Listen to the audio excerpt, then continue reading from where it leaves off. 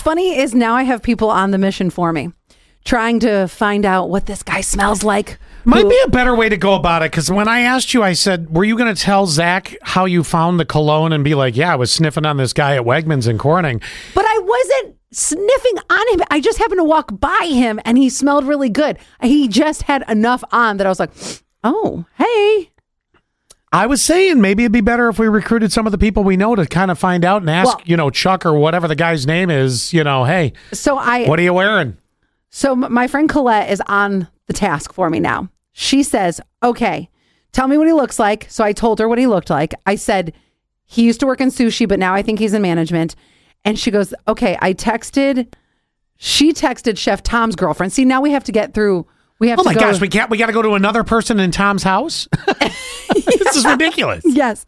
And texted the GM to see if he's working so we can find out what or just ask him what his cologne is, because once Zach finds out, how did you find this smell, Allie? I'm trying to, I know, but I'm trying to find out myself because I'm afraid that somebody's going to ask the wrong person. Well, you could always go smell the cologne before you buy it and be like, that's not it.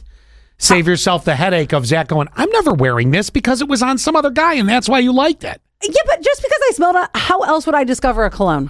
I know him well enough to know where his brain's going to go. It's not like I want to make out with the guy from Wegmans. I realize that. I just like his smell. Let me tell you how well it went when I tried to put a perfume that a previous girlfriend wore that I really liked on my ex-wife. Now that's different. Why? Why is that different? It is the exact same thing. No, because you had feelings for that person. I liked the smell. I get it, but then you think of, let's pretend the ex-girlfriend's name's Julie.